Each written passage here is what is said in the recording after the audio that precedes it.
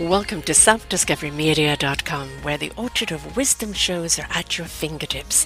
It ignites your soul, your heart, your spirit, your mind, and your body with illumination from people who have made the journey before you.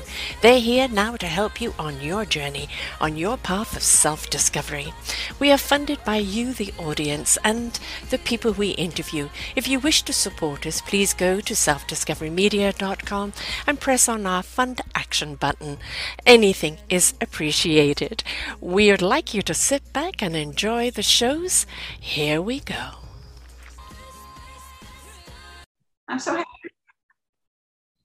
Good morning, good afternoon, and good evening.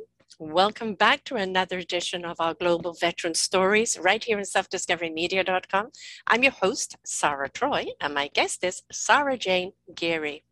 She's written the most beautiful story about her pilot, My Pilot, a story of war, love, and ALS.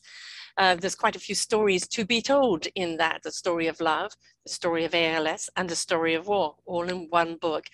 And for so many in the 1960s and 70s, there were turbulent times in the United States. And for Sarah Jane, it was a time when she fell in love with her college sweetheart, who became a pilot. She lived life from 30,000 feet in the air, even when they were 10,000 miles apart. Her book, My Pilot, A Story of Love, War, and ALS, is a stirring memoir that touches the hearts and allows us to live the couple's life who leaned on each other during tough times in war and in health, and who treasured their time together in raising a family and seeing the world. It's wonderful when people can share the stories like this, because what it does is it allows us to look at history and the impact that war has on everybody. And history books may give you the facts and the dates, but they don't give you the real story or the meaning or the why. And when we actually look at war itself through the eyes of the people that have fought it and the impact that it has afterwards, the scars that it leaves, we really do see war from a different point of view. And so many people who went to war on any level, their love was tested. It's very, very hard for loved ones when the person who comes home to them isn't always the same person that went to war in the first place. And ALS are added on top of that. Well, there is a challenge right there that only love can see you through. So welcome to the show, Sarah Jane. Well, thank you, Sarah. It's wonderful to be with you. My dad, I was saying beforehand, was a fighter pilot in the Second World War, a squadron leader. He loved flying, but it did take its toll on him. And back in that day, when you came home from the war, especially in Britain, it was stiff upper lip. What's been done is done, and now get on with your life. And consequently, at the age of 45, he died of a heart attack. And we don't spend enough time on the people that have had to face some atrocities and such traumas and dramas that when we don't know what they're going through. And so how do we know how to be supportive? So your love story started long before the war. College sweetheart, which is a wonderful story. And you really solidified that love there that kind of obviously took you through these turbulent waters. How did you guys meet? We met at a college in Iowa. Bernie came from Chicago and I was a St. Louis girl. And we met there and we were attracted to one another. We fell in love.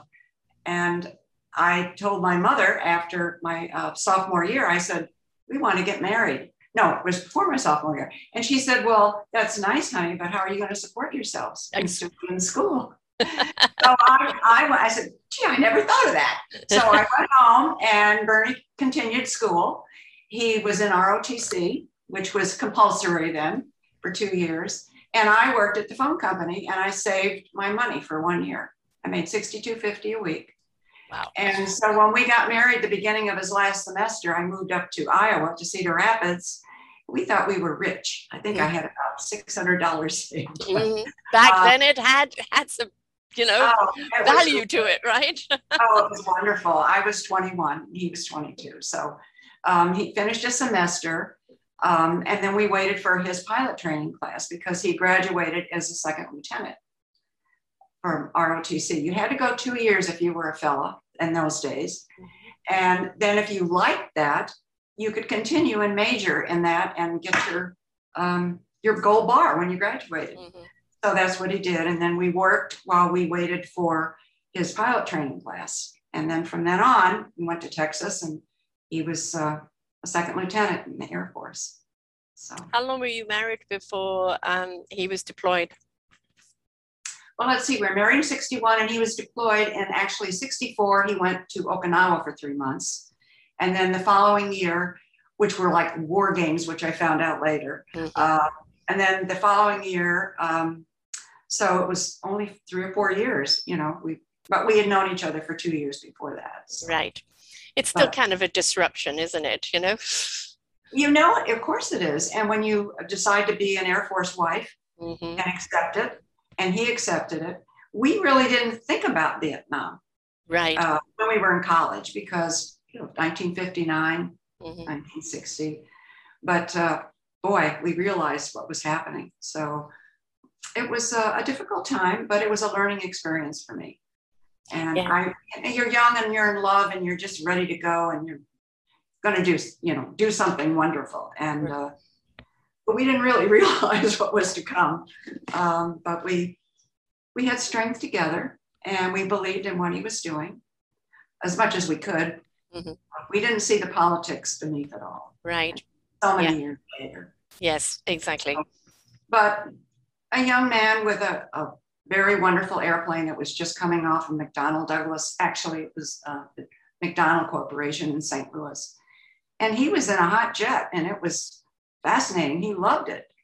But then you get down to brass tacks, and what does that mean in your relationship? Yes. So it was a growing experience. It was, I've done a show with a couple of veteran wives, and you know, talking about them being deployed, and you know, you're left at home, and then you're moved around a great deal, and that you know, never mind the soldier coming home with post-traumatic stress, so you know, struggling to fit back into the world. It's hard on the people they leave behind, because you never know, right, until they're home, until their feet are on the ground, you know, what's going to happen. And there's always a lot of what I call background stress, because you can't let it up in the front. You can't be anxious up at front, but there's always that background stress, isn't there, when they're away from you and when they're fighting, because you just don't know. You hope they're going to be one of the lucky ones to come home, but they're at war. You just don't know. It was a shock when we lost the first 2 fellows in the squadron when he was over there 1 month, and he was in a flight of 3 and he saw the plane go down. Mm. And I think that just changed everything. Mm-hmm. It brought a seriousness to it. Yeah. And it brought anxiety to me just to hear about it and know the ones. And there were other men that were lost in the squadron. We had things happen. One wife died. The fellow had to come home. Another wife, her baby, there were 4 of us expecting 4 babies when they were gone. He died of crib death.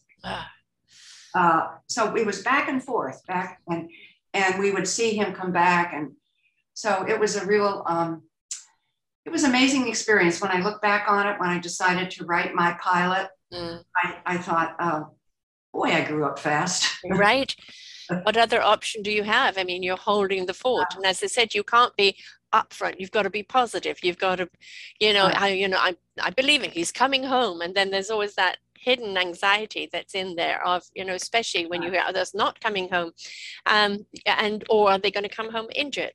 And you're constantly, in a sense, holding breath, aren't you? Oh, yes. Yes. And thank goodness for the other wives. Yes.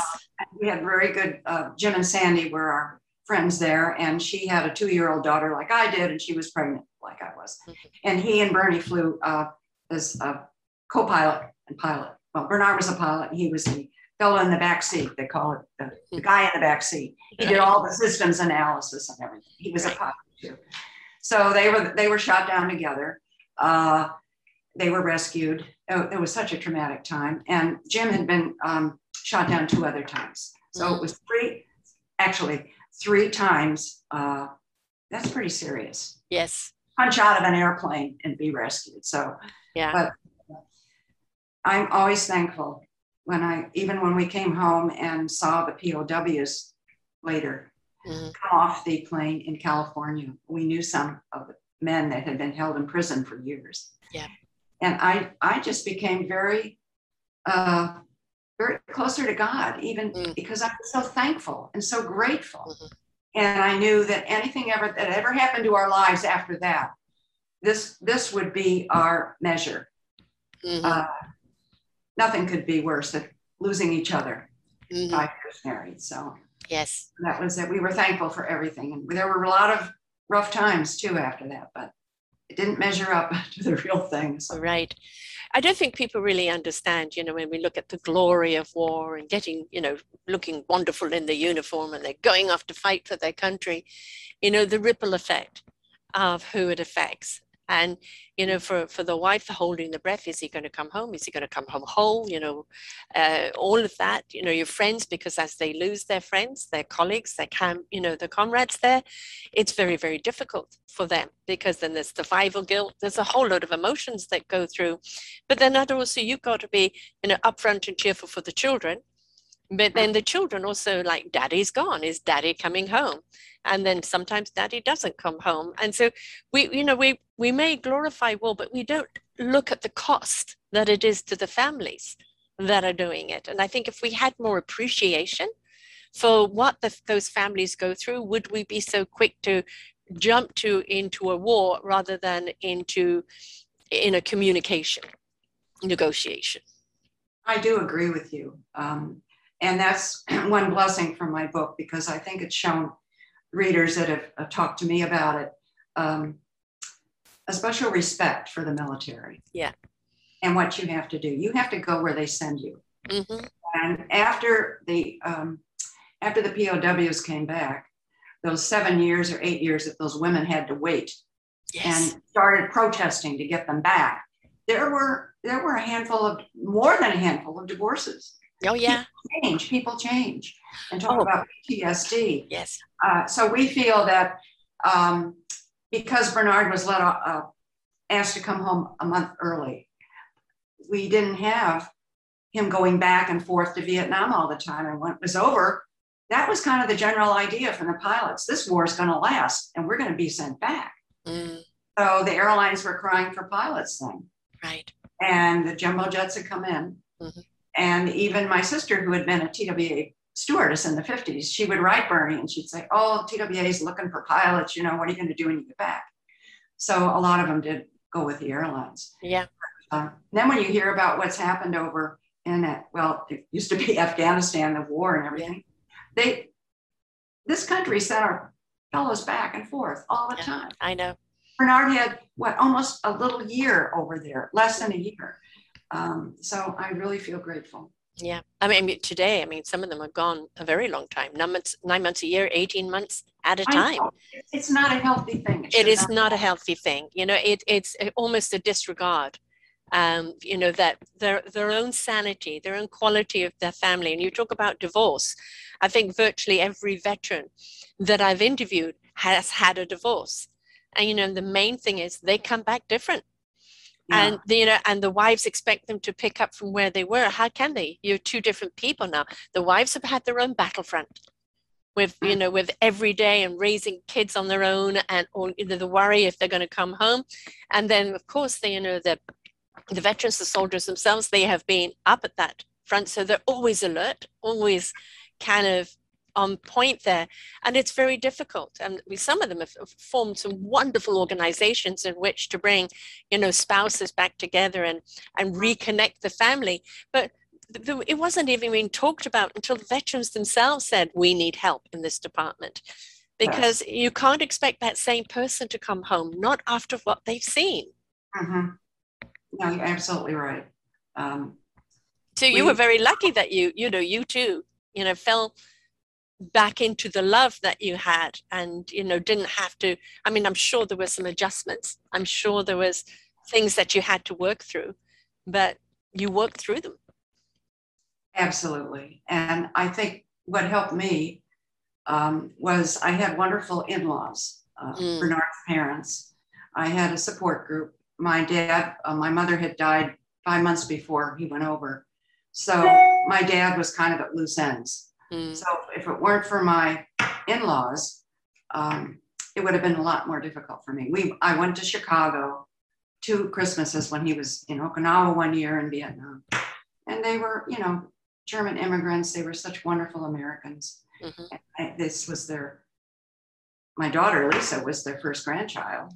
And they were so excited. And then she came down when Paul was born and spent 6 weeks with me, and he drove down. So I had a support group. Yeah.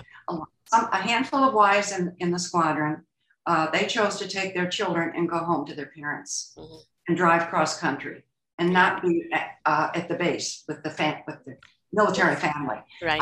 I like that idea because I found that the protests and the things that were happening, I felt so out of it when I go to Chicago. Yes. And I would say, they don't know anybody that's in Vietnam. I wonder if they, you know, do they care? And I just felt so vulnerable. And when that Christmas, I went to church with my in-laws. They've been going there since they met in 1930. And the sermon was political about bombing North Vietnam. It was a terrible thing to bomb North Vietnam and all this stuff. And of course, I wanted them to bomb North Vietnam, and I wanted those batteries to, like Jane Fonda sat on it, on the gunning battery. They were shooting down our pilots, but we couldn't touch them. So all that interplay between the political part, it just got me and upset me. And so I was glad I was back at MacDill in the family, because the military family, we understood each other. Right. So, exactly. Yeah. And okay. All right. Folks, we are going to occasionally get a beep in the background there. She's using a different computer that she actually doesn't know how to get rid of the beep. So bear with us if you hear that beep. But maybe we can just consider it like an angel's beep coming through, agreeing with what we're saying, right? I like that. I like that. You know, politics and religion, it always raises its head, and there's always an argument about it, and sometimes a justifiable argument. But the trouble is, it's the people that it affects that are caught up in it. And it's you know, they're sent to do a job, whether the Vietnam War was valid or not. You know, the point is they were in it. They were in it, fighting for their lives. And you know, the argument whether it should have been or shouldn't have been really came more to the front later. But at that time, they were there fighting what they thought was the enemy and trying to stay alive. And, you know, we have to understand that I don't care how strong they are, there's going to be a level of post-traumatic stress disorder coming back, because there's always going to be triggers. There's always going to be a different way they look at life. They're always going to have that thing being on alert. And, you know, however successful, I mean, I interviewed a guy many years ago. For different reasons, we couldn't air it, which is a pity. But he was saying that he was drafted to Vietnam, and he didn't want to go, but he had to go. And he was in charge of the big machinery that kind of made the roads, you know, for the military to go through. And he said there was one time there was a young boy there with a grenade, and he had to get out, and his job was to shoot that kid before the grenade got off. And he said, I couldn't do it. And he said, thank God the kid ran off. He said, I couldn't do that, you know. And he came back and he opened up a business, and he did exceptionally well. And it's only when he retired that the post-traumatic stress of what had happened came back to him. So we may see them as all bravado and you know, gregarious and successful in what they do, but it's always going to tap them on the shoulder somewhere, in some way. Manifest it maybe through disease or through mental anguish, through behavior. There's always going to be something that will come through. And I think if we're aware of that and aware of the signs, we can be more nurturing, caring, and more aware of what to do. Oh, I agree. One instance that Bernie had over there, he was at Cam Bay on the South China Sea. And his group, his flight, was asked to support the army down on the ground, and they were fighting Viet Cong. And there was a famous guy, his name was Bill Carpenter. He was a captain and he ran this unit. He had been a big star at West Point. He was called the Lonesome End, a very popular, good soldier. Mm-hmm. And he called, there were 3 F4s up above, and he called them to drop napalm on him and his group because the VC were coming in so close. Mm. And so, well, they did. And there was a forward air controller called the FAC. You probably know what they are. And the light planes that go fly down close and tell the jets what they want to bomb. And he says, don't worry, guys. He says, you got some friendlies, but we got the VC, you know, don't worry. Well, Bernard wrote me this long letter. He had a terrible time with it. As it turned out, when he got back, he went to, I think it was Clark. They sent him for R&R a little bit, he and his co-pilot. And when he got back to the base, they said the Army had sent another captain over to headquarters at Cam Ranh to thank them because nobody was killed. That was a misnomer. The fact said you got friendlies, but you really didn't. And they went through this whole week of, I mean, Bernard couldn't eat. It was right. Yeah. And so his PTSD, I guess, was there in that moment, and it lasted that week. He never really talked about it because everything came out. You know, they were wounded, but they were fine. It was on Life magazine, stories about it. But that was a real close hurt for him. The fact that he could have killed his own men, actually. Yeah, exactly. Yeah. And I think that's what kind of got my dad is not his own men, but the innocents. I mean, my father, my family owned a timber company, export timber, and they worked a great deal with Germans and with Russia and everything else. He was actually in Germany when the war broke out, living with a German countess, and he had to be smuggled out. Right. And now suddenly people who were his friends, because not all Germans are enemies, folks. Let's know where the enemy is. Right. Many Germans were against the war and they had to get him out. And now all of a sudden he's bombing them. Yes. Right. So, there is always going to be a psychological thing. So much of our soldiers, our military, we put guns in their hands. We teach them how to kill and how to fight. But do we prepare them for the mental aspect of it? And then when something happens, we wonder why. Mm-hmm. No, that's true. And but I wanted to discuss it further with him when he came home. He talked about it for a little while, and there were a lot of other incidences and things that I didn't know about. And actually I didn't want to know about. Yeah. I didn't plead with him to do that. But I think the camaraderie, probably your father felt the same way, with the pilots together lasted, 50 years. We had reunions all the time, and it was really wonderful. It was remarkable. That's a gift in itself. I mean, to live that long. I mean, as I said, with my dad, all his squadron were gone. He was the last one, and he died at 45. Yeah. So there was no one, So, we were very much cut off from any of his squadron. I've tried to get information, actually, from the RAF on him. But it's, I think, having that camaraderie where you can still meet year after year, where people don't know what you're talking about. There's a silent language, and it's that, we've made it another year, I think it's something that never ever leaves them. And, something that when they get together, they understand. Nobody else can understand but them the way they understand. Yes. And even when Bernard was the commander of the Air National Guard in West Hampton, New York, West Hampton Beach, 106 recovery and rescue. And even before that, he was there for many years. And we used to have Air National Guard conferences in New York City, and we would go in. And we at the big old Pennsylvania hotel where Glenn Miller used to play. And we all had our suites and with the bar set up, and people could come through. And I can't tell you the number of times I walked in the room and the pilots were going like this, and he went like this. Da, da, da. Yeah. We're reliving the whole thing. Yeah. And then he'd say, see that guy over there? He's an ace, or he's this, or he's that. Yeah. And I was kind of in awe, really. Yeah. But it was something I couldn't touch. But I think at that time there was also a bit of a disconnect of, the wives' battles on the home front, and the soldiers' battles, there was no attention spent on the wives' battles. You had them home, that was great, but again, the whole navigating through who they are now, and the post-traumatic stress that they would go through, and there has to be the bridging of the gap there, because everybody's gone through their own battlefront. Yes, and they do it in different ways, being separated, and we increased our love for one another because we wrote letters.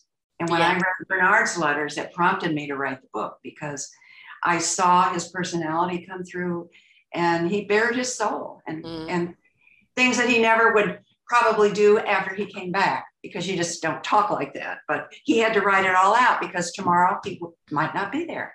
And that's a beautiful gift to the two of you, to be so vulnerable, to have that kind of connection, but also to have that kind of memory, because it is the love story, it is the beautiful connection, and it is that true honesty. And I think the greatest gift you can give someone that you love is your vulnerability. Oh, yes, I agree. I agree wholeheartedly. In fact, when I moved to New Jersey from Long Island after 40 years, and I was going through my all my scrapbooks and the letters, and I had saved his letters in this old tin box, and I was rereading them, and it was almost as if he was in the room. Yes. He was there with me, laughing and all sorts of things. So, it was, I said, I've just got to pass this down. This is a legacy, and I have to pass it down. Yeah. So, and I started writing, and I hear a ringing again. It's okay, no, it'll go up. Go to your message. And it's not just your love story. It becomes for other people that maybe even going through, the Afghanistan war or anything else. It becomes that recognition of other people's love stories, and it becomes that inspiration to keep the love alive.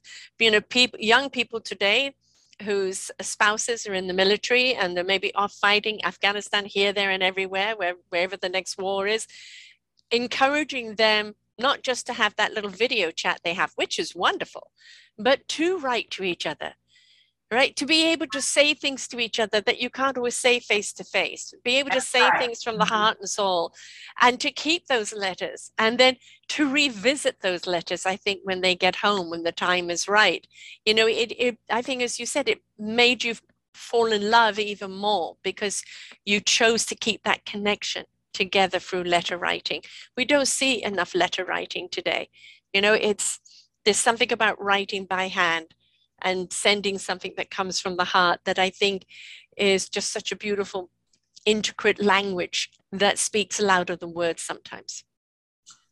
I have 3 ring binders, this stack of letters, and they still amaze me. Every now and then I take them out, and I had to be very particular what I was going to put in the book. But one Sunday I was watching book TV, and I was ironing in my living room, and I heard this fellow named Andrew Carroll, and he wrote a book called War Letters. I don't know if you've heard of it, but no. And he was being interviewed at the World War I Museum in Kansas City, Missouri, and he started this project, the Legacy Project, about how important keeping war letters, even from the Civil War, was. And it just, here I was in the middle of writing the book, and of course I just couldn't put the iron down, and I took notes, and I bought the book, and I read the book. But it's true. It is passing a legacy in history. Yes. And so people that read the book, he would speak all around the country. They'd go up in the attic, or they'd ask a relative, and they'd get those old letters out. And they're wonderful. And so it really encouraged me. And I said, yes, I am on the right track, because this has to be told. I want to leave something of value. Yeah. And after I leave, and I want them to know what their grandpa was like when he was 26. Right. And then, of course, it became my story too. Yes, of course. It followed our marriage, and so it became our story. And they, I think they're richer for it. And I'm very blessed that something that I wrote can touch people's lives, maybe make a difference. Well, the people reading it and reading those stories, they might not have anybody in the military, but I think it gives them a better insight into those that do serve the country, into war itself, into how to keep that love alive. Because, you know, I don't care if you're going to war or not, every day can be a battle. And, you know, keeping love alive in a relationship seems to be more and more of a challenge today than I think ever before. And I think it's that communication is so utterly important. And whether, you know, why can't you write your loved one whom you live with every day a letter? Right? Why do you have to wait until they're gone away? Write them a love letter. Everybody loves to pick up something and read it and hold on to it and treasure it. You know, it's a tangible thing that you can revisit, and it reignites that feeling again. So why don't we encourage people to write letters to each other even now?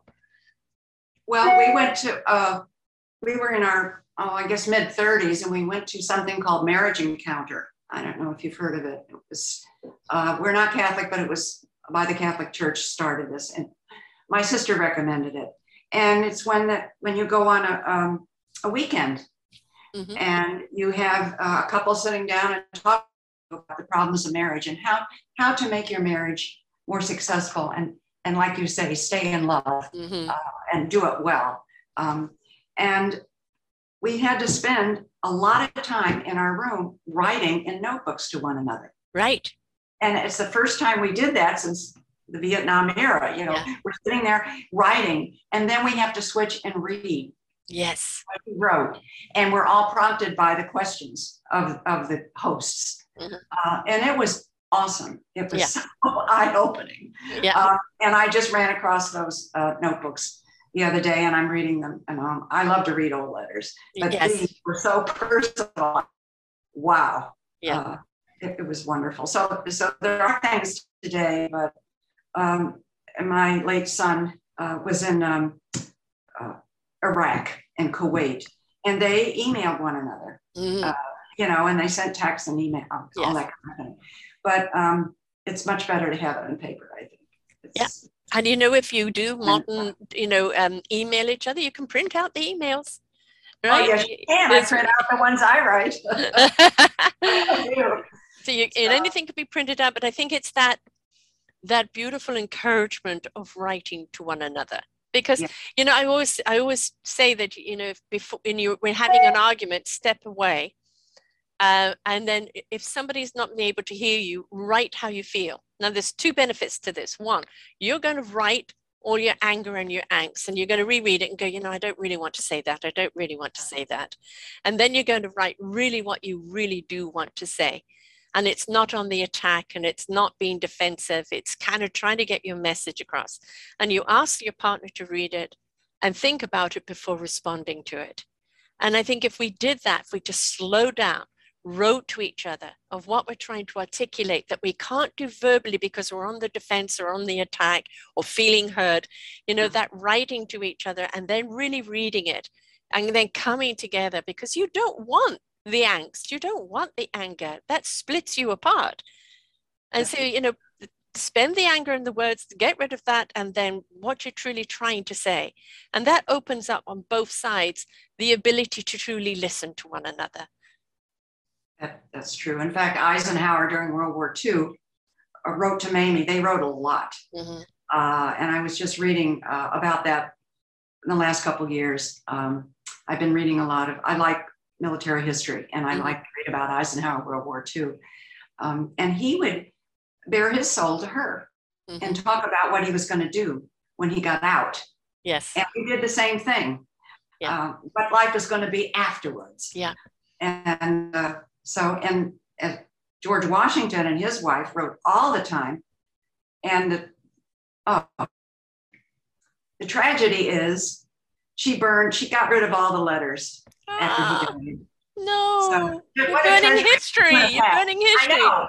And she was with him for every winter campaign when he, you know, would stay somewhere during the winter. But still, I'll think of what he. Oh God, that's throwing away history. I hate to hear that. I'm a bit of a hoarder when it comes to things like that. Me too.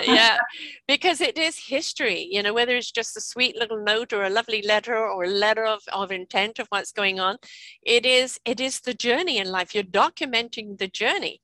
Mhm. And then other people can benefit from that wisdom on that journey, or that process of that journey, or some poignant moments of that journey. That's, that's why we love historical type books or historical type stories. I do.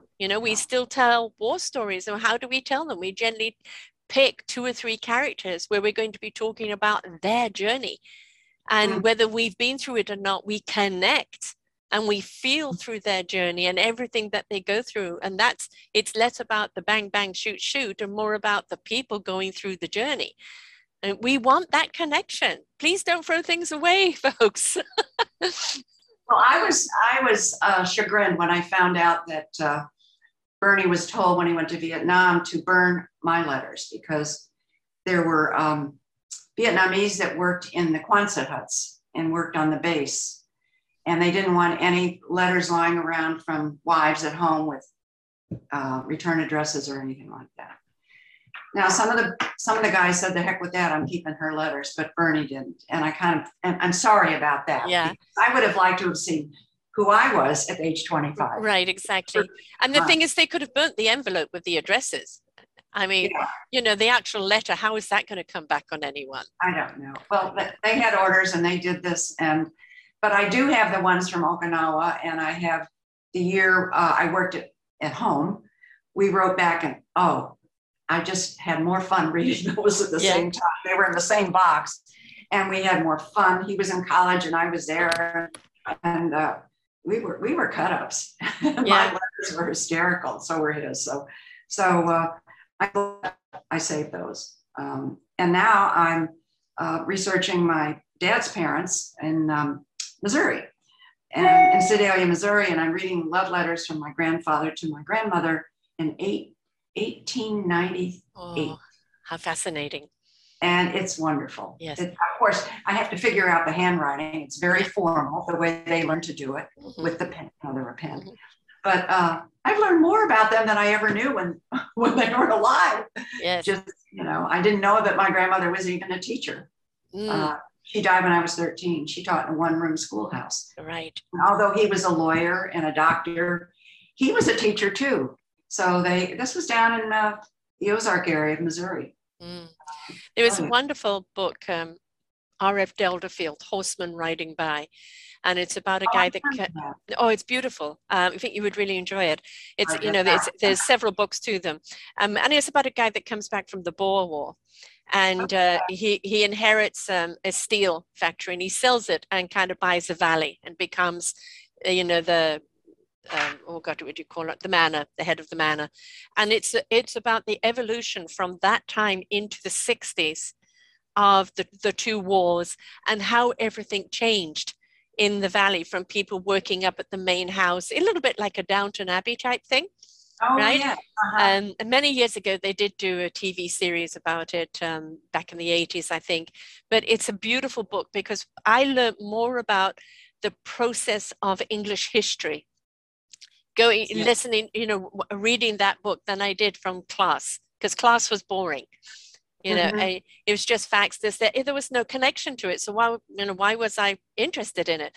But when you're reading about historical events through storytelling and through how it affected people's lives, and how things, change so radically, because in those 50 years, from centuries of people working the land and then working at the manor house into now working elsewhere altogether, seeking totally different lifestyles, and how it completely unraveled that particular lifestyle.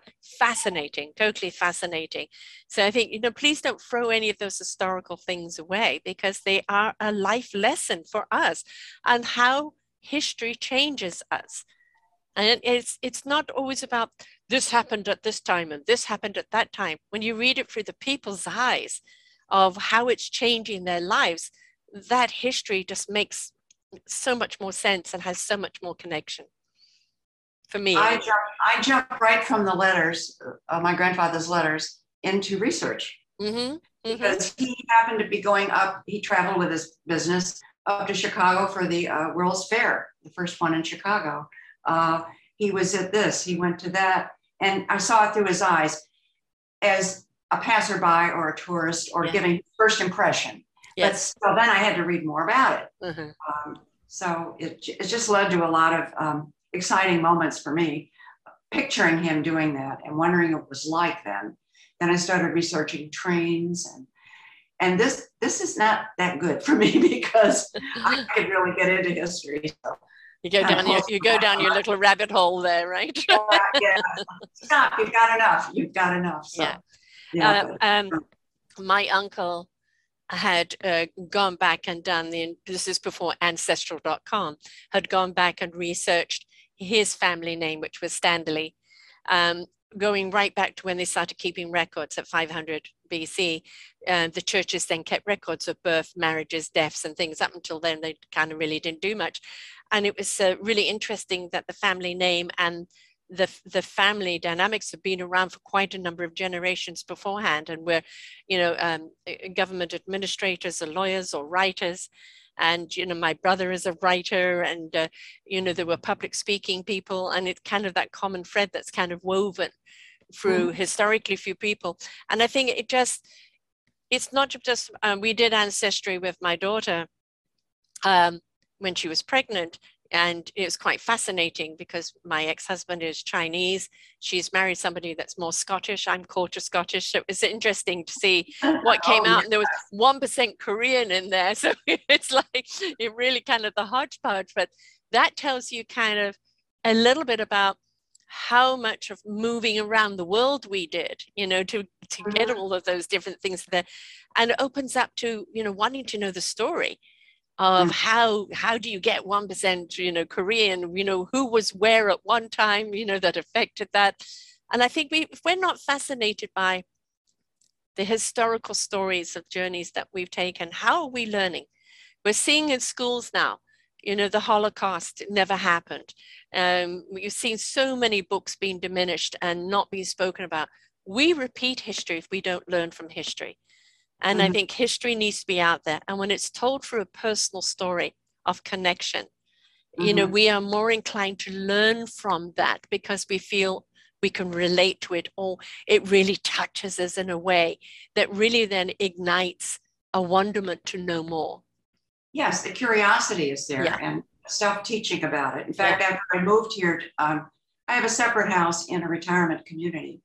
And our activities director said, down the street, the history teacher is teaching Vietnam in high school, and they want their kids to interview people who were in the era and who were in the protesting movement. And I said, well, that's funny. They only want to interview the protesters. I said, well, my husband was a pilot over there, and I said I wasn't a protester, but I have a story to tell. So I didn't think anything of it, and I got a call, and the gal came down, and she was a senior in high school. She had questions from the teacher, and she set up her little tripod there with her iPhone. This is about 6 years ago. And she started asking me these questions. And she was really surprised to hear the other point of view. Right. And she hadn't heard it in the history books or anywhere else. So at the end of the year, I thanked her and everything, and she went back, and I had to sign a disclosure saying, I do not want this shown anywhere except the classroom. I want it on video or on Facebook. So she graduated and moved on. And my activities director came one day, and she said, I just want you to know that the teacher said all the kids brought their interviews, and they viewed them all these people and their grandparents or whomever. And yours was voted the best. Ah, there you go. I know why, because it was a different viewpoint. Right. And there's always a different view. Yeah. We've got to understand the whole story. We've got to look at it from all points of view. Yes, absolutely. Otherwise, all we're getting is one side. And, the one side is valid. The other side is valid. But if we don't hear both sides of the story, how are we actually going to get to the common denominator, the true understanding of what's going on? That's true. Yep. So very, very important. Yeah, that's why I really saved so many things. I saved newspapers at the time, Look magazine, because somewhere along the line, after I'd been there for a month or so, I realized I am in the living history. The first time that they'd shown what's happening on the battlefield on TV, they've shown the protesters. A man burned himself outside the White House. Right. This was early on in the war. Yeah. And it just shocked me. And I thought, boy, this is something, because I had read The Rise and Fall of the Third Reich, read William Shiver's books. So I was, wow. I said, I'm saving all this. And I'm so glad I did. Yes. About it. Yeah, because now it becomes that historical lesson for others. Did you ever do the history of your father's parents? Did they come over, before the First World War or after the First World War? Your husband's parents, mean? Oh, my husband's parents. Well, his mom was from southern Germany and his dad was from Bremen, northern Germany, and they met over in the States. He was a pharmacist, but he came to the States and he couldn't afford his license. He had to go back to school and get a license, and he didn't. So he became an engineer, kind of worked his way up, didn't have the credentials, but he worked for a company and he did that kind of thing. She was a nanny for a rich family, and they met in church in 1931, I think, in Chicago. There was a big German settlement there, and they lived within walking distance of the church. Were they both in the First World War in Germany? Well, my father-in-law's story is actually, I wrote about this for 4 chapters and decided to take that part of the Geary history out and make another history of it separately. He lived to be 102. Wow. He lived with us his last 8 years. And all this time, he told wonderful stories. When he was a young boy in World War I, the doctor came to their school and said, these boys are undernourished. We're going to send them out to farms in Germany, and they're going to work there and get healthy. World War I. So he went out to a farm, as his brother did, and he not only worked the farm, but they had Russian prisoners there. It was his job as a 9-year-old or 8 to guard the Russian prisoners. He would have to go across the river, open up their dormitory, which was an old house, with a big key he wore around his neck, bring them back. And of course, the Russian prisoners loved it there. Yes. They had the food they wanted. They made their own shirts, these big billowing, and he described it all. So his adventures were wonderful. And he described when the Kaiser would come to town, and where the big church was, where he was confirmed. And the Kaiser would come in with his helmet and everything. And his dad put him on his shoulders to say that that's the Kaiser. Remember. A lot of wonderful tales to tell, shall we say. And a totally different view on war itself at that time. Well, that's his mother. He was the oldest of 5. And his mother said, Rudy is Rudolph. She said, I think you should go to America because there's going to be another war. Right. And he was the one that she chose, appropriately now that I think of it, to go to America. And he was 21, I think, 22. And as it turned out, none of his, we took the kids over to meet the family, and we saw some of the aunts and so on, and his brother, Paul, but nobody else came over. Came to visit, but he made America his home. And he was an amazing person. He didn't speak the language, but he loved Mark Twain, translated in German. He said, I always wanted to see the message, because he read about it as a boy, and I just love that. So, but he was terrific. She had a different upbringing, and after World War II, it was difficult for them, of course. Yes. And her sister came back. He came back from Russia, and they decided not to move. There was a time when, right after World War II, a lot of them knew what was happening, and they moved way over to the American side of Germany. They knew what was happening. Yeah. But they didn't. The sister stayed there.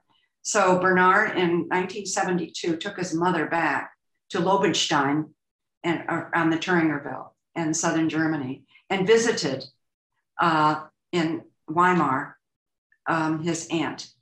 And his story of being in the communist country and living and sleeping on a couch in her apartment would just, well, it would shake your boots. Yeah. How they were living. And of course, his mother had sewn all the money into her girdle and all over, take to them. They had no refrigerator, no nothing. And someone would come to town and everybody would run to the window. She's got oranges in that bag. Where'd she get them? And they'd all run out to cut.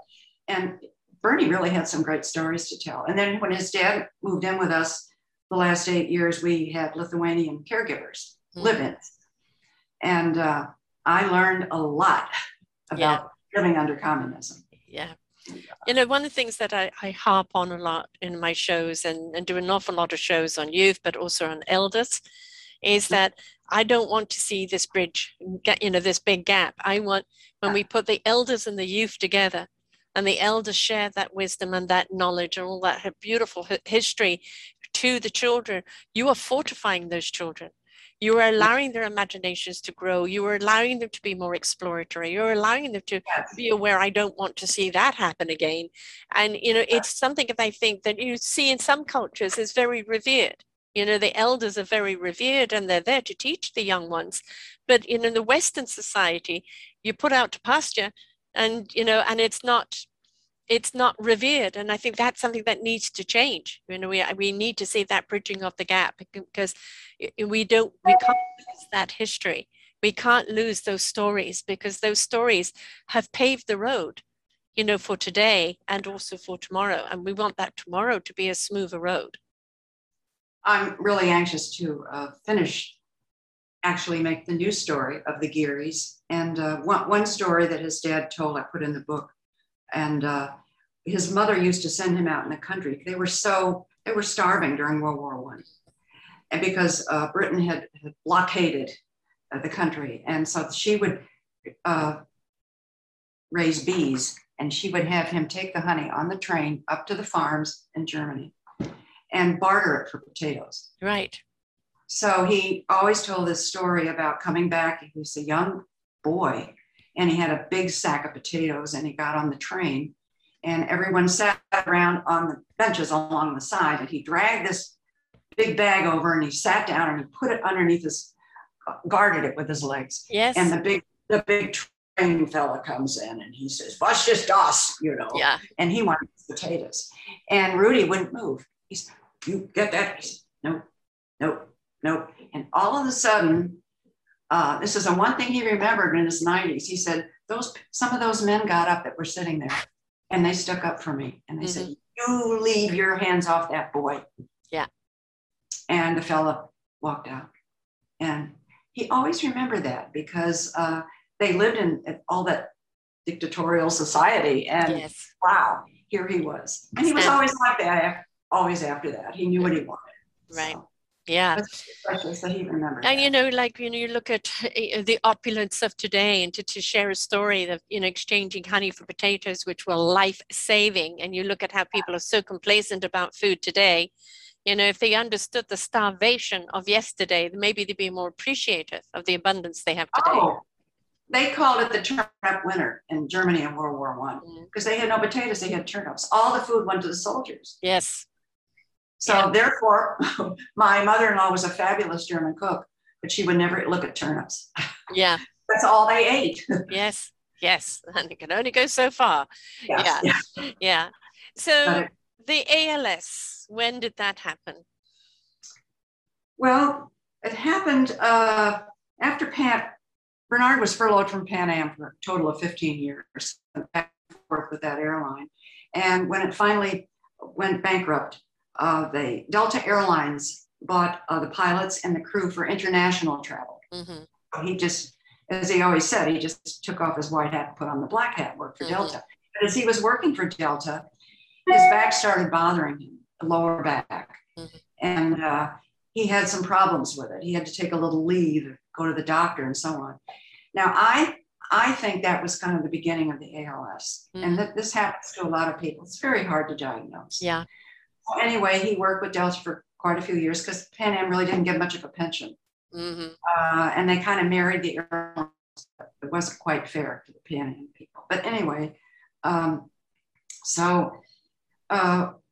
knew something was wrong. And I think he felt it too. And it wasn't until a friend that he hadn't seen in a while came and said to me after we were together for a few days, "What's the matter with Bernie, he walks differently. Mm-hmm. And that just was a red light going off. Mm-hmm. Paul and Lisa and I, we said, okay, got to do something about it. Come on, Dad, got to do it. So we started off with doctors from my niece, who was a nurse practitioner, and different people. We found a wonderful pulmonologist, and she led to a wonderful neurologist, and at the hospital of special surgery. And takes 6 months to a year to diagnose sometimes. And it was probably 6 or 8 months going back for tests. It's a process of elimination because ALS can strike you in different ways. It's spinal and the brain. It deadens the nerves, so there's no muscle about. But sometimes it hits you with the bulbar with swallowing and here. His was spinal with his legs and his coordination and his using his hands. So he was diagnosed in February of 2012, and he died the next July. Oh, really? 2013, yeah. Through the ALS? It was complications because they invented a pacemaker to put on your diaphragm, which was hopeful for ALS, help them breathe. And he decided maybe would he be a candidate? And they said, yes, you would be. So he went for the operation. They also put a feeding tube in him. Up to this time, there was no wheelchair, everything. He was that old fighter pilot face, you know. So he went in and had the operation. My daughter came out and stayed with me. And 5 days later, he got up and he said, I can't breathe. I can't stand it. We took him to the emergency room, and he was in the hospital for 5 days, and he never came out. It was because he had blood clots in his lung because of ALS weakening all of the muscles. Yeah. When you say die of ALS, it just takes away so many things. Yeah.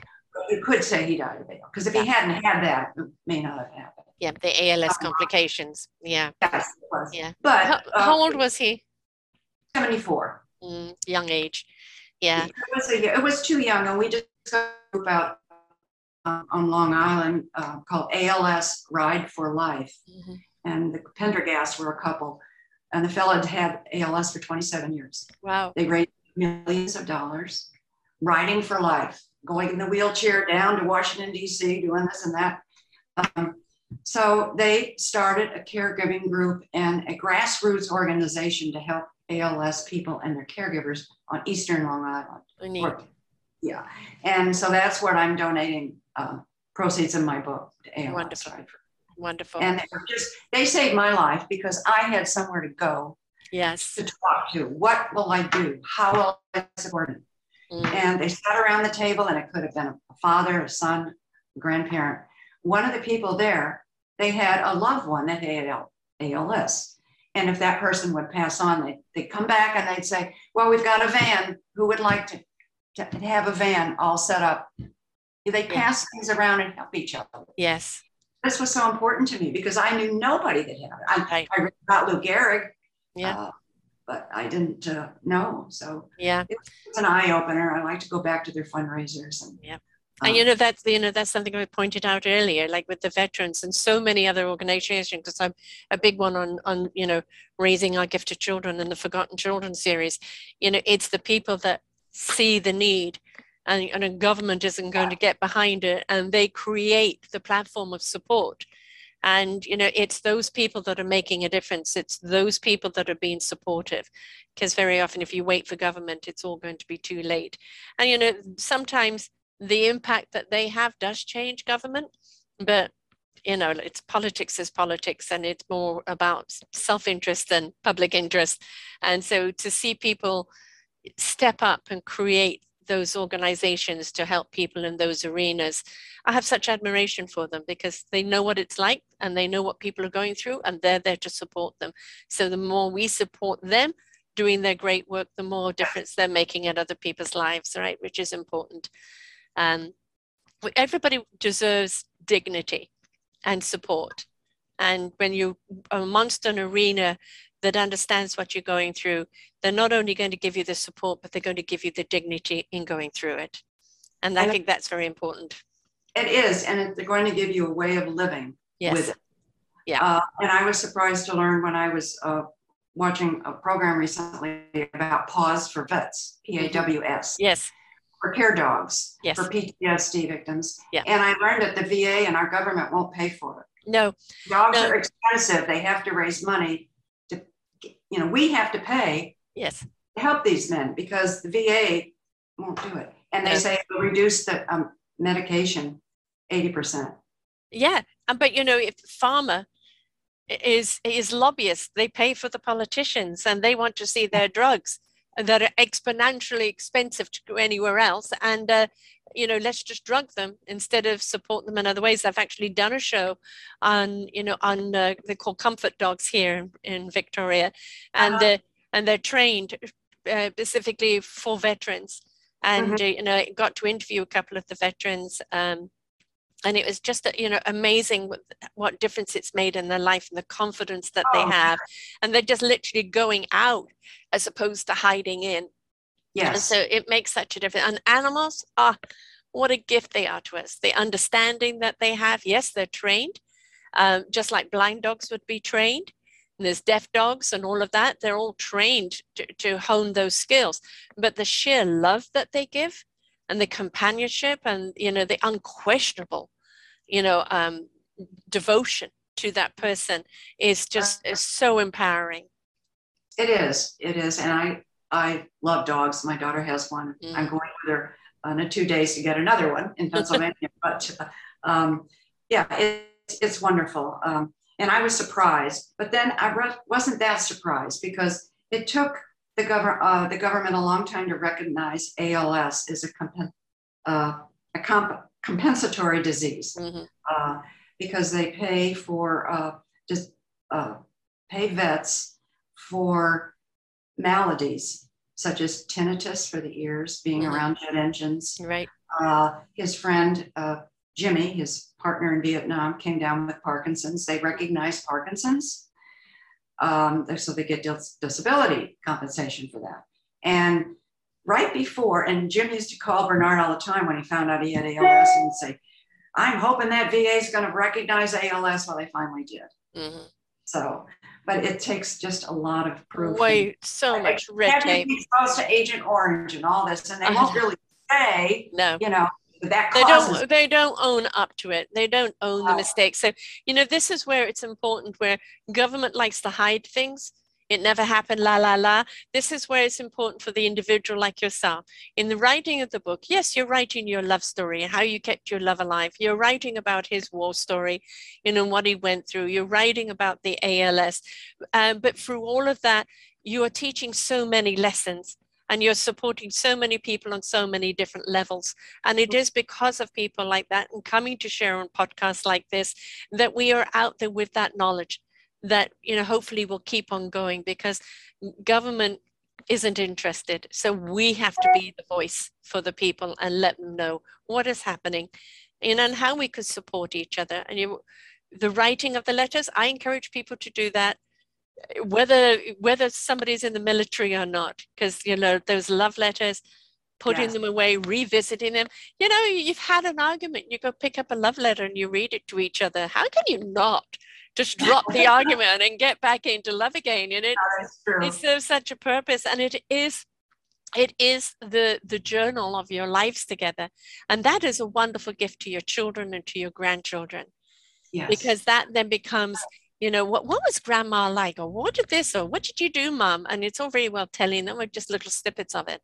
In fact, my own daughter, I was about to write a book very much on the work that I do and all of that. And she said, no, that's your second book. Your first book is your own story. And So harder one to write, but it's important, I think, because not only to my kids, but it is that for somebody reading it, like as you said before we came on air today, how somebody sent you an email on how much the book meant to them. And it's just knowing that it's had an impact on somebody, that it's pivoted them, or it's enlightened them, or it's just cheered them up, or it's given some sort of meaning, is the reason why we do things, right? I think so. And I have always written about on my travels, and I'm just going through my old travel journals, and I'm so surprised and so thrilled because I put every detail down, what I was thinking, what we did. And my deep You're a thought. historian and you don't know it. Yes, I just like, I like You missed your calling. Never too late.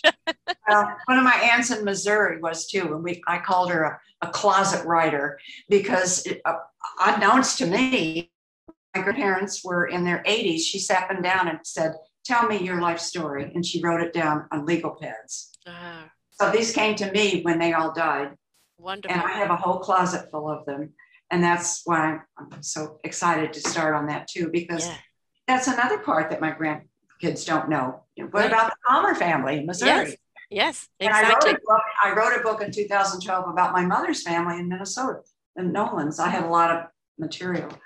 But I like the living history too. So I definitely do. And we watch movies, we watch TV shows, we read books, and the more connective, the more real it is, the more we're drawn in. Yes. And the more we feel it. And you very often will see a book that has been written that's made into a movie because of that realism, because of that connection, because it really is truly somebody's experience, and it becomes so invitational. So yeah, it's wonderful. Keep on writing, my darling, keep on writing. Oh yeah.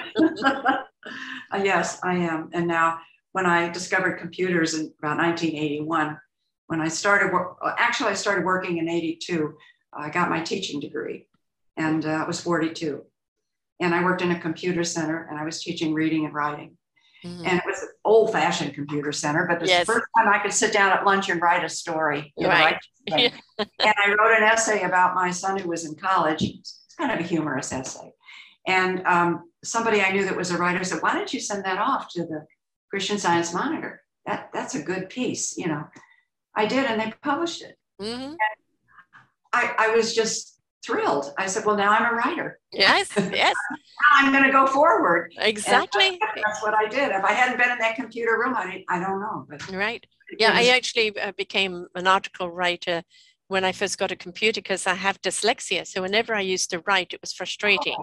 I'm sure. Yeah. So when I started writing on the computer and it was easier to correct, then kind of my voice, I discovered my own voice, in the writing. And so, of course, now I do my own podcast every week, which is a written article that I speak about. But it's for me, it became that liberation. And so whether you're writing it by hand or writing it by typewriter or writing it by computer, get it down. Yes. Get it down. And there was one sad thing, very, very sad thing. My grandfather in the First World War would send postcards to my grandmother. And there was a big, huge album of all of the postcards from wherever he was. And he also traveled a great deal to do with the timber business. He was all over the world, and somebody stole it. It meant nothing to them. They probably stole them for the stamps, and we lost an entire, story there, which was so upsetting. Oh dear. Well, that happened to my uncle in World War I. He was a photographer, not a professional, but he had beautiful albums he brought back, and somebody stole them. Yeah. So and it means nothing to them. They're looking at it for some other value, and they don't realize the value that it actually has to the person and the people that, that it's for. And it's just sad to see that. Yeah. Everybody's very happy to share. You don't have to steal. Yes, that's true. Yeah. But today you can save everything on the computer too. So you always have something stolen. Yeah, so exactly. Back it up, folks. Back it up. Yeah. And as you said, you're writing your own personal legacy, the legacy of your family, the legacy of your husband. Wonderful for your children and your grandchildren. But for anybody else who's reading it, you're mimicking a story maybe they never heard from their own, their own family, or, just being more engaged of what was really going on in life at that time that they never knew, through the storytelling. We've been telling stories since the beginning of time.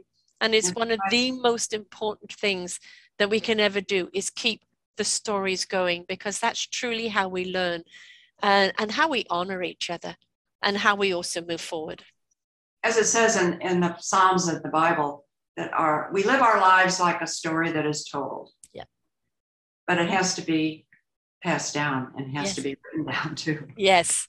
Uh, Yes. it is a story, and so it's a good retrospective for me, just looking back, and it's a healthy thing to see where I was and where I've been, and how I've grown and how I've gone through situations I never thought I'd lose my mother when I was 25. Right. Yeah. But there goes the bill.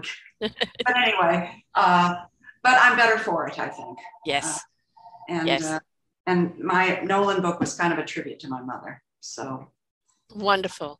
Yeah. Well, now how do people get hold of the books, and also how do they get hold of you? Well, my website is Sarah Jane Geary, SaraJaneGiere.com. And I have, I'm on Facebook and Twitter and all that, but they can contact me through my website.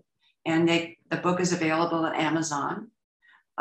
It's also, you can order it, it's on the Ingram list, which means you can order it at Barnes & Noble. It's not on the shelf, but they'll send it to your house for you. Right. And Walmart and other different places. So, and I go to book fairs here in New Jersey and different ways, but that's how they can get in touch with me. And I'd love to hear from people and see what they think. And I think this is a wonderful thing to have in the family library, and just, kind of encourage the family to read it, because, then it opens up the kids' conversation, to, well, what were your parents like, mom and dad? And, anytime that I say inspiration begets invitation, anytime you're inspired, you're invited, to want to know more and want to do more. And you never know who you're going to ignite into wanting to write and share their stories, or what story is going to have an impact on their life, or how it maybe even pivot them into a different direction. But, the books are to be read and shared and talked about, because they're a wonderful way of really bringing up a subject.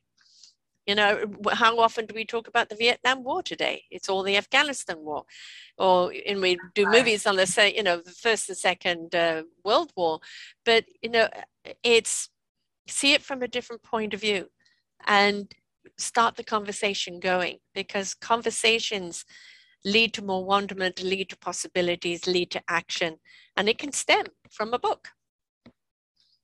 Bernard used to speak in high school. I had a friend who was a history teacher, and he was always impressed by the playback between the teenagers and the experience. And I got it from the Scout too. Now I have a high school gal helping me do some of my posting and things like that, busy work. And she's learning too from me. Yes. What it's like. So. Well, when is the next book coming out? Well, I'm starting on it, and I'm hoping in a couple of years, we'll see. I'm going back to Missouri probably this summer, and then I'm meeting some of my Palmer girls, some of my cousins, second cousins, for the first time in years.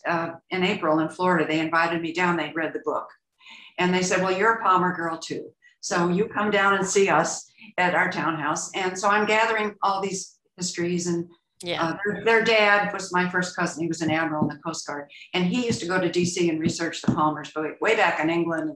So I'm going to get all that information. Wonderful.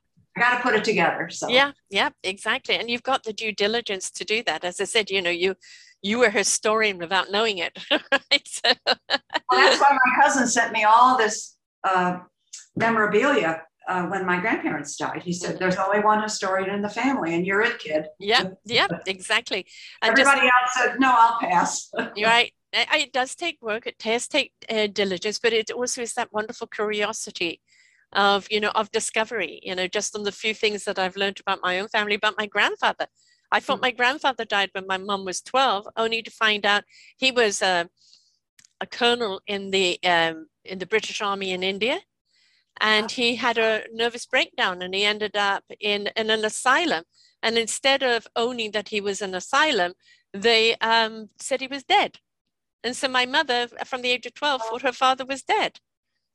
Oh my God, but that's a story. There you have it. My gosh. Yeah, exactly. And every time these type of things come up, it goes like, what? And it's a good reflection. It's definitely a good reflection. Sometimes it helps us put the future right, And, you know, sometimes it is a wonderment of all the courage and strength that have gone before us. And, you know, it's also just something also to be very proud of, right? We've all got a story in us.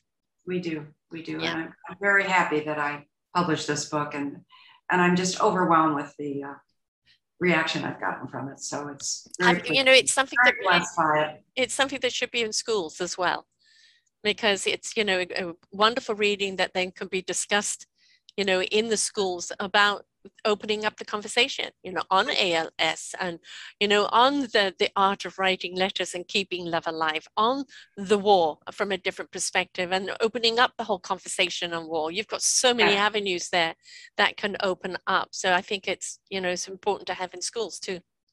Good.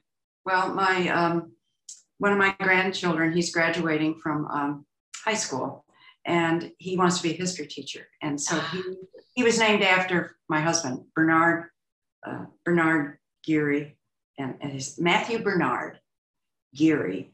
And so he's going to school, to college, and I've been gifting him some of the memorabilia that I have from his grandfather from the war. Right. And he appreciates it. Yeah. He loves it. So I gave him a big poster, World War I poster, the other day. So I'm blessed that there's somebody of all my 7 grandchildren that really wants to be a history teacher. Yes, exactly. See, the historian Fred is carrying through. So yeah. Well, he was. There's so much to write about. You just have to.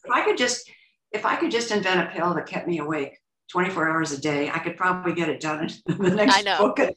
Yeah, it's if only there was more time in the day. Yes, but you know what? It's again, you know, a lot of times people look at people even over 60 and think, you know, out to pasture, you're no good anymore. And I love it when people in their 60s, 70s, 80s, and even 90s have decided to explore something else, because it ain't over until it's over. And if you've still got it in you, you still continue to do it, right? Absolutely. Yeah. Right. So, you know, we're not out, folks. We've still got very much to give. And I think bridging that gap again from the elders to the youth is the most beneficial thing that you can do as well. So folks, reach out for this book, and it's there on Amazon, also on Barnes & Noble. My Pilot, a story of war, love, and ALS. There's so much to be learned there. You know, there's so much as a couple you could read about learning how to love one another through the difficult times. And take a look at her site, Sarah Jane, and that's SaraJane, Greer, GIERE.com. And just let it spark an interest in keeping some of your own relevance of your own story and your own history, because there's always going to be somebody who's want to know all about it. That's right. Yeah. It's a blessing. And I'm just so happy to be with you today and talk about it. Oh, my pleasure. Thank you so much for coming in. You've got quite a story to tell too. I got to get going with that. It's like if I stop doing 8 to 10 shows a week, then maybe I'll have time, but I'm going to have to carve out some time for it. So yeah, I know I've been nagged at people that I have to have it done. So I've just got to carve out the time for it. So yeah. Thank you so much for sharing here. It's been an absolute delight. Well, I feel the same way. I'm very pleased to have met you, and I'm really thrilled to be on your show. Thank you so much. Thank you.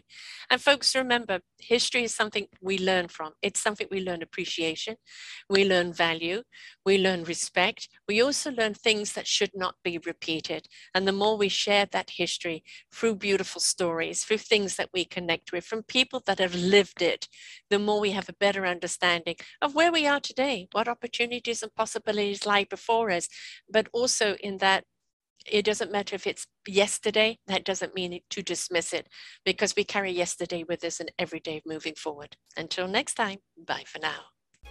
We hope that you enjoyed the show right here on selfdiscoverymedia.com. Please tune in to our selfdiscoverymedia.com/shows, and you will see all the other genres that we have from you. Every week on Tuesday, we bring you new shows from illuminating people. If you know someone that should be interviewed, please contact us at info@selfdiscoverymedia.com. Now stay tuned for your next show.